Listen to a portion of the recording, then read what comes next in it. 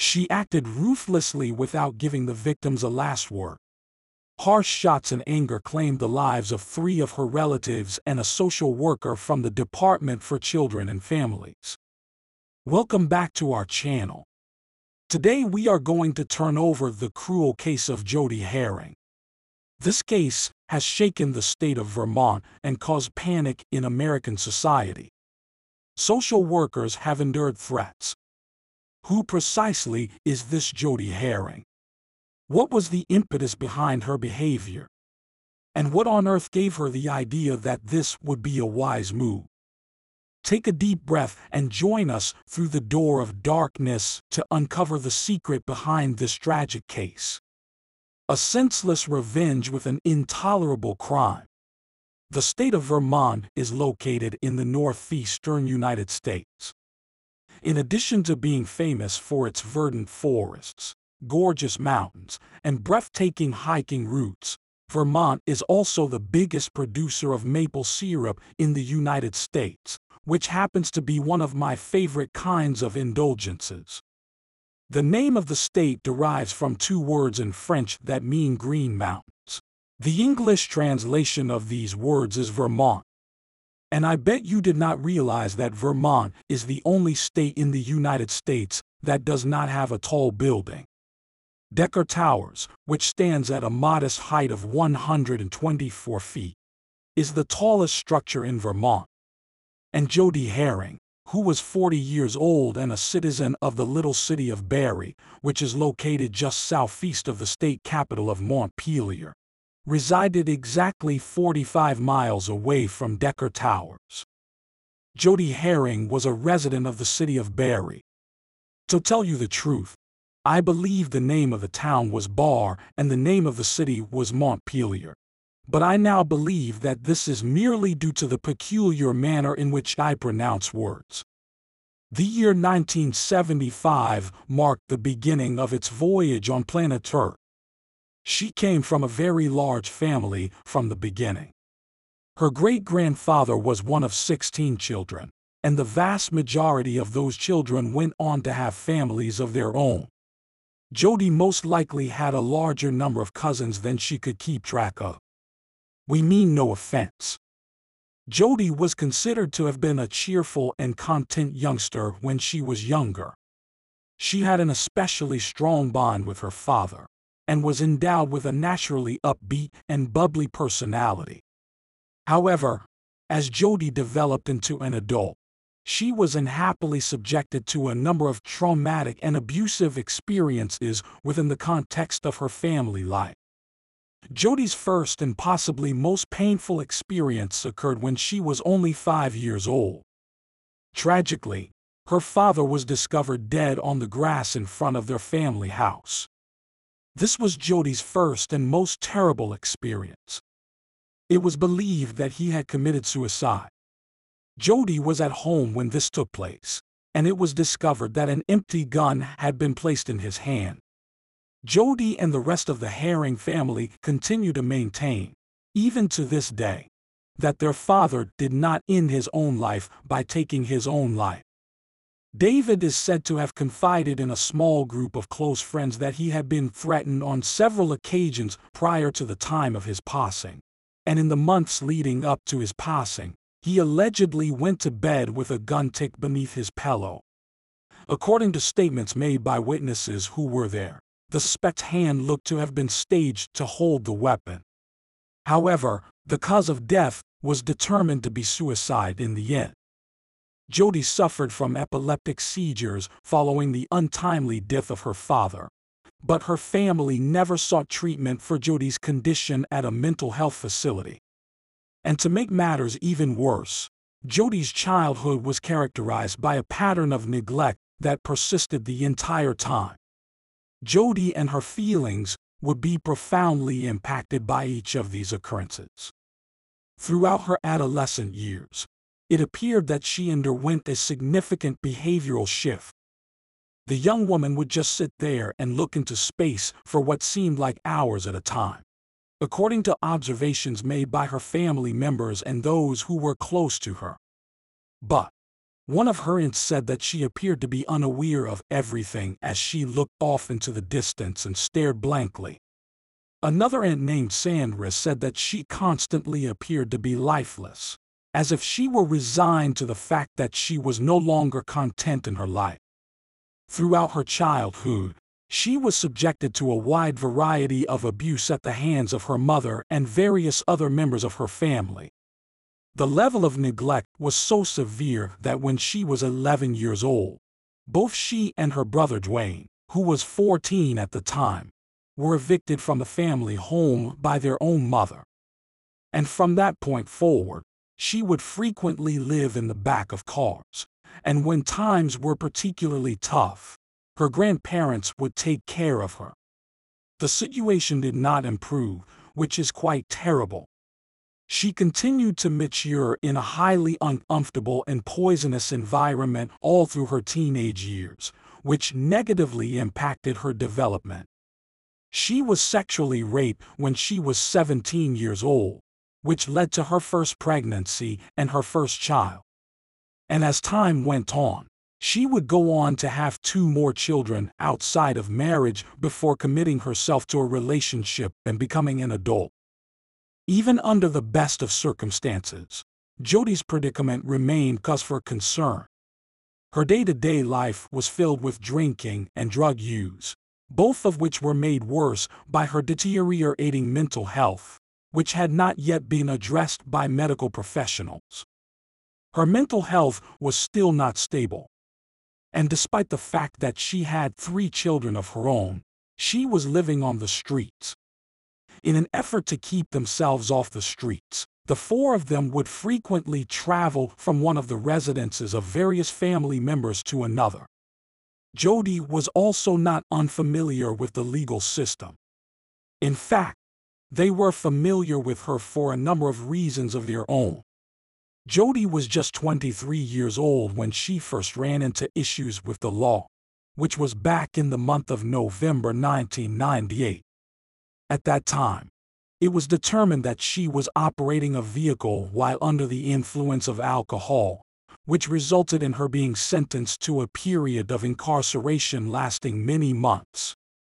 In addition, Jody was accused with engaging in counterfeit fraud in June of 2001. And then, only 5 months after that, she was sentenced to prison after being arrested for driving under the influence for a second time. When she was arrested and found guilty of possessing heroin in May of 2003, a novel form of criminal behavior was documented for the first time. In November of 2015, it was discovered that she had once again violated the terms of her probation, which resulted in her being forced to drink hot coffee.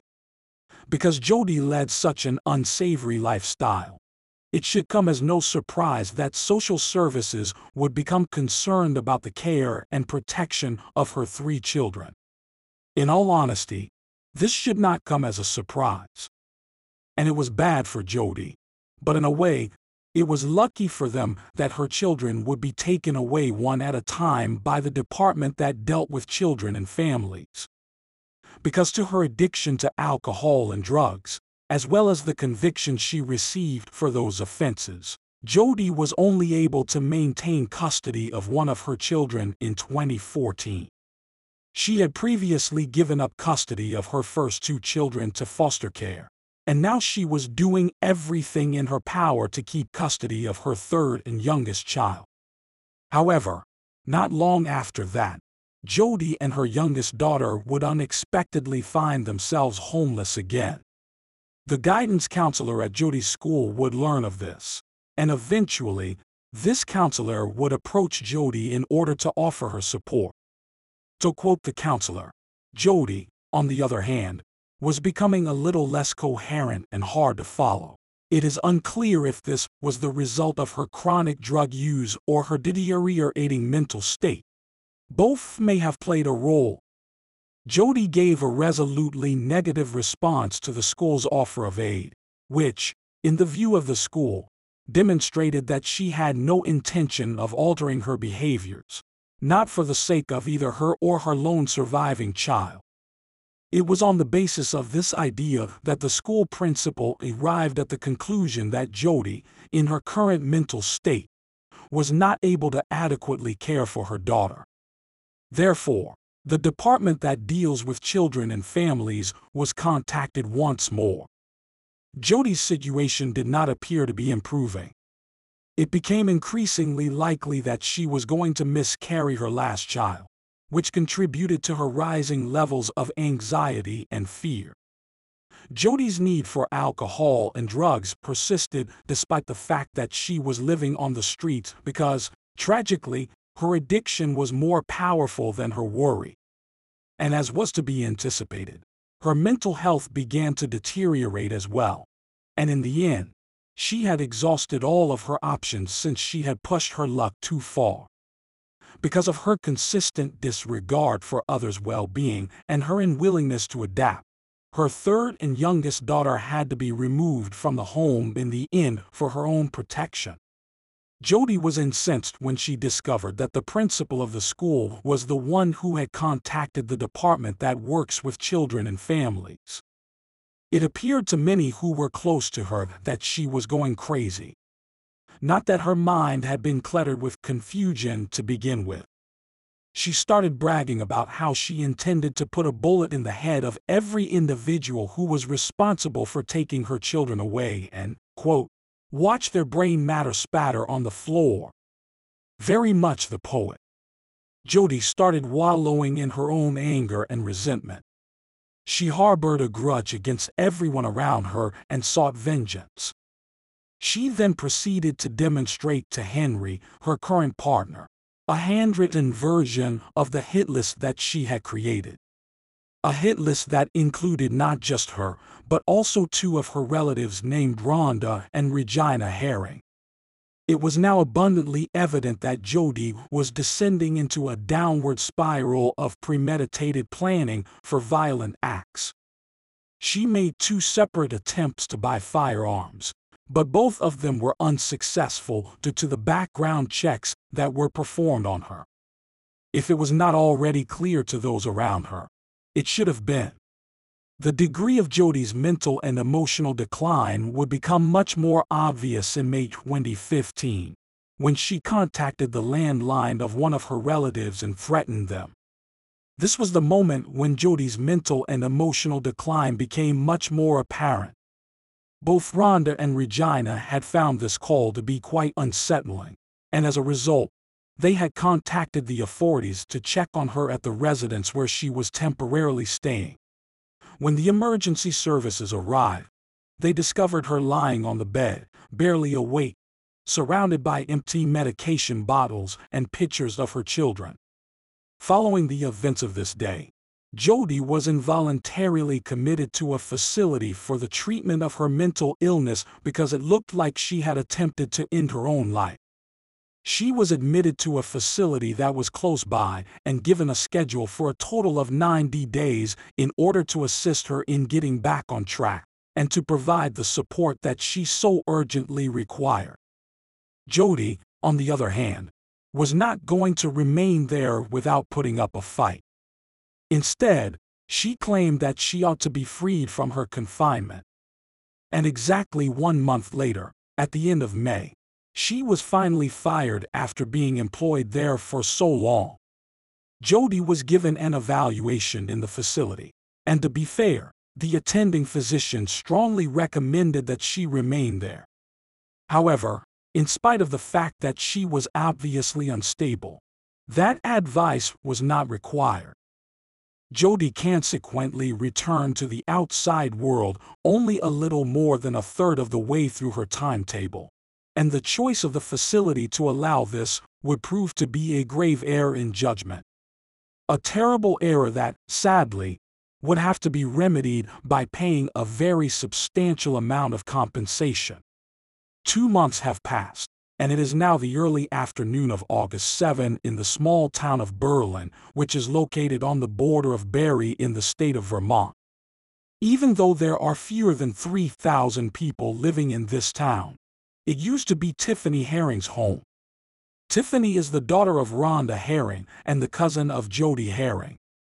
However, as she neared her front door, the blinking light on her answering machine attracted her attention and diverted her attention away from her plans to visit a friend. She activated the device by pressing the button on it in order to hear the fresh voicemail. At that same instant, she was listening to her speakers when she suddenly became aware of Jody's irate voice. Although the video is not public, Jody reportedly told Rhonda and Regina that they should stop calling DCF or else she would come kill them and shoot their brains out. If you continue to call DCF, Jody will come kill you. This message did not immediately cause Tiffany to become overly frightened. It seemed to her like Jody was engaging in her typical pattern of accusing everyone of conspiring against her. She consequently disregarded this voicemail as unimportant and departed from her house in order to visit her buddy.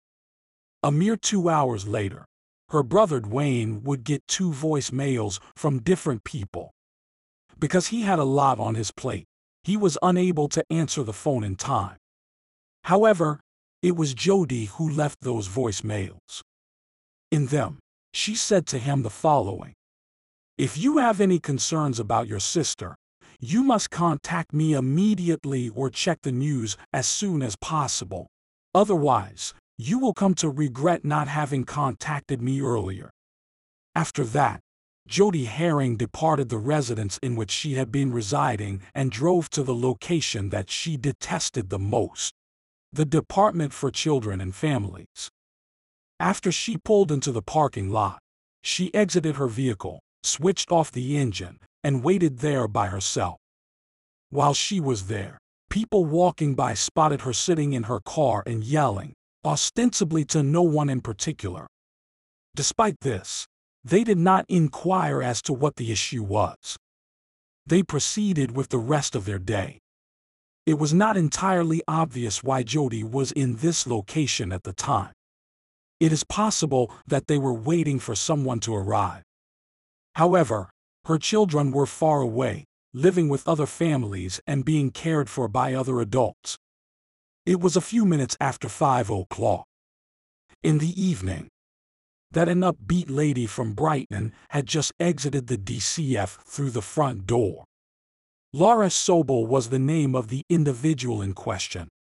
Oceanside, New York, is where Laura, who was 48 years old at the time, spent her childhood years. She worked cases for the Department of Children and Families in the state of Vermont, where she was employed as a caseworker. It was common knowledge that Laura was an exceptionally astute woman.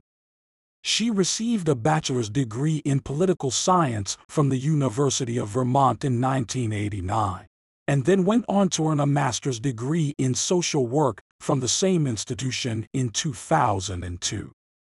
Her educational background includes attending the University of Vermont. She went on to work at the Department of Children and Families, which is where she discovered her calling in life, assisting people who are struggling financially. Laura would run into a man named Timothy Ferenius not long after she began working for the DCF, and they would have a conversation. The two eventually fell in love after a series of events led to their meeting. They would go on to have 2 of their own children, Julia and Alana, and eventually bring them into the world. It was obvious that Laura has a kind spirit. She had a strong commitment to assisting those around her, and it was clear that she planned to spend the rest of her life providing financial assistance to families who were less fortunate than her own. Laura was soon given the responsibility of supervising Jody's case, and she worked closely with the community around her. There was not much calculation involved in this at all. The assignment was the same as all the others, and it was handed to any social worker who had some spare time. However, there was no rationale or explanation for the job. Jody did not have this interpretation. She placed the guilt for her daughter's disappearance squarely on Laura's shoulders. And regrettably, this is the reason why Jody was waiting just here in this parking lot. Laura's last day of work was August 7, 2015, and she was done, as she did on a daily basis. Although the work was challenging, she was eager to get back to her own family and spend some time with them. And with that, she exited the structure at 219 North Main Street that served as her place of employment. At this precise instant, Jody stepped out of a moving vehicle. In addition to that, she extracted one significant thing from the vehicle with her before closing the door. It was a Remington rifle with a bolt-action mechanism. Jody walked up to Laura and yelled in her face, "You know what you did." Laura had no time to run. Jody swiftly brought the Remington rifle up to her shoulder before opening fire on Laura in the face. Jody shot Laura once more after she had already been knocked to the ground, and the second round instantly terminated her life. Jody then started bouncing around in the parking lot while waving her gun and yelling at the same time. They disregarded what I had to say. It was my kid, who is 9 years old. They received the punishment that was due to them. Jody was aware of what she had just accomplished. She set her gun down on the ground, and just a few seconds later, she was tackled to the ground by two onlookers who were completely involved in the situation. Furthermore, there was no opposition to this. She remained composed and patient while she waited for the cops to come to her aid. Her work was finished for the day. She had completed the task that she had set out to complete, and at that point, nothing else was important. Jody was observed to be laughing and calm as the police officers arrived at the scene. And when she was being lifted off the ground, Jody was questioned by a law enforcement officer about a red mess that was found on one of her shoes. Jody gave a chuckle, then flicked it off with her shoe and replied, "Oh, these are nothing horribly wrong." That sloppy mess was made up of Laura's actual flesh and blood. Almost immediately after that, Jody was brought into custody. I genuinely, deeply hope that I can bring this tale to a close right here. However, regrettably, the circumstances that transpired after Jody's arrest would expose a much more terrible situation than was originally suspected. Tiffany, who was uninformed of the circumstances surrounding Jody's arrest, made the decision to pay a visit to the home of her mother Rhonda, Aunt Regina, and grandmother Julie the morning after Jody was taken into custody. It struck her as weird that she had not heard from any of them the previous evening, so she decided it would be prudent to make a speedy inquiry about how they were doing.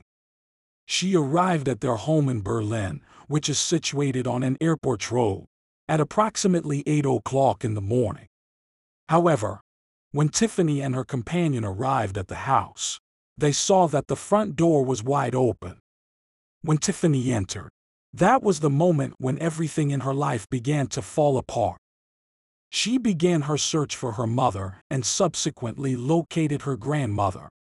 Both were found lifeless on the ground nearby. The flooring and the walls were covered in blood when it was discovered. Both of their heads had been blown off by gunfire. Tiffany, in her haste to see her aunt, rushed hurriedly to the upper floor, where she too would be found dead.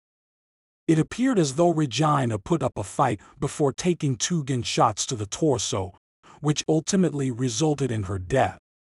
Tiffany called 911. And as the inquiry progressed, the police would learn that the ammunition that had been used to shoot her family members was identical to the rounds that had been used by the Remington rifle, which was the same gun that Jody had used the day before.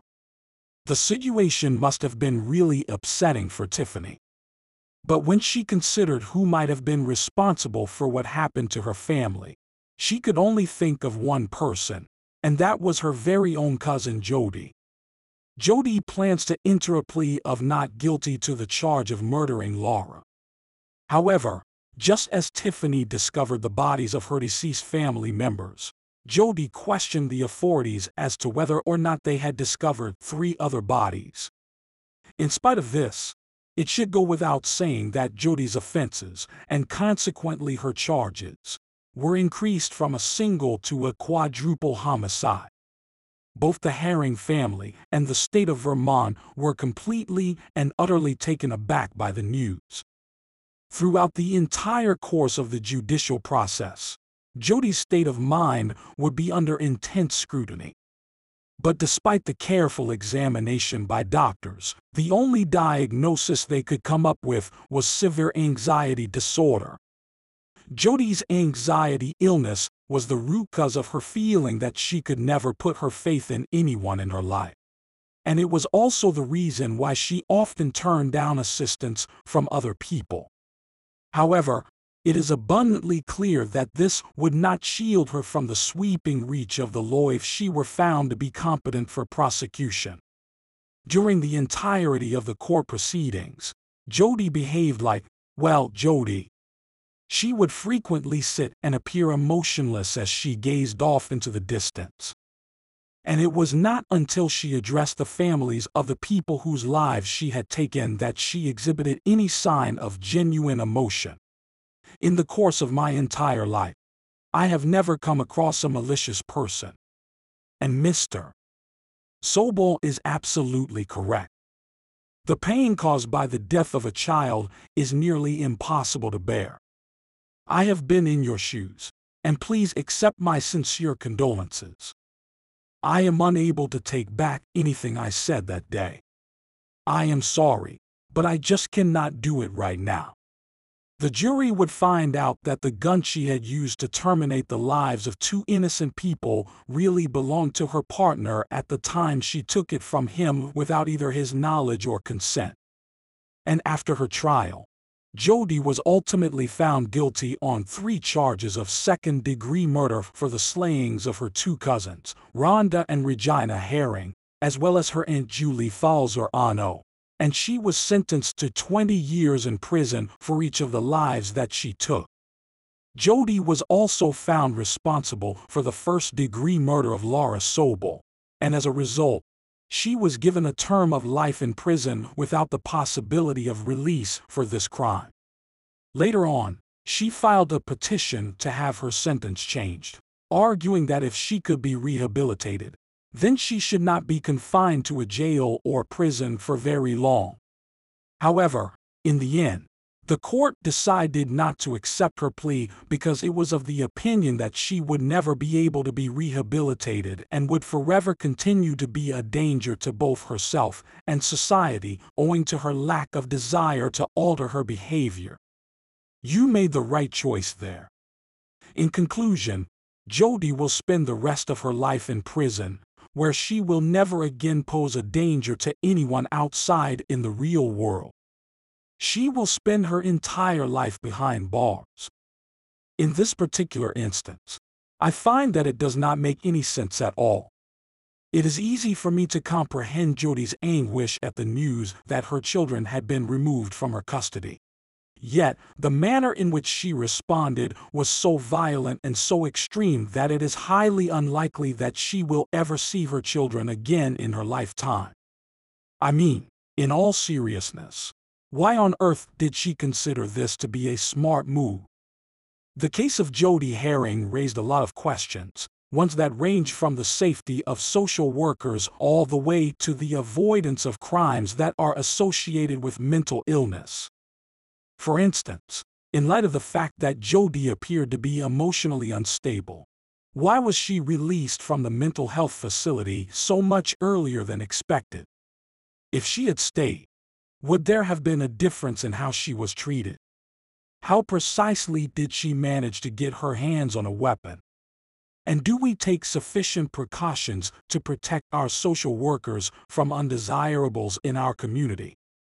These questions, none of which have been adequately answered as of yet, are all factors that contribute to the loud. Not only Laura Sobel's silence was broken, but also those of Rhonda Herring, Regina Herring, and Julie Falzarano. Noise was heard through their silence. 4 innocent people were taken from this world as a result of one senseless act of violence. It is easy to forget that Jody Herring has wreaked havoc on more than one other family, but this fact is important to keep in mind. She has also wreaked havoc on her own family. Despite the loss of their mother, Laura's children will go on living, and so will Tiffany's. After Laura passed away, the University of Vermont, which was also the institution where she earned her degrees, granted completely compensated scholarships to her children so that they could continue in her footsteps and honor her legacy. And despite the fact that progress is gradual, there is a persistent need to action to increase the safety of social workers. These are individuals who put their own safety at danger on a daily basis in order to assist and enhance the lives of those who are struggling. The implementation of new security and safety policies is something that will continue. I thank you for taking the time to be interested in Jody Herring's case today. If you are interested in what we have learned today, please click like to support us. If you are passionate about true crime stories, please subscribe to our channel to not miss the latest information. Jody Herring is a suspicious criminal, and despite her struggles growing up, there's no excuse for her actions. In your opinion, if Jody Herring had received proper treatment for her mental health problem, what would have happened? Do you guys believe that will make a difference? Leave your comments in the comments section below. See you in other crime stories. But before the next reunion, always be careful and protect each other. Goodbye.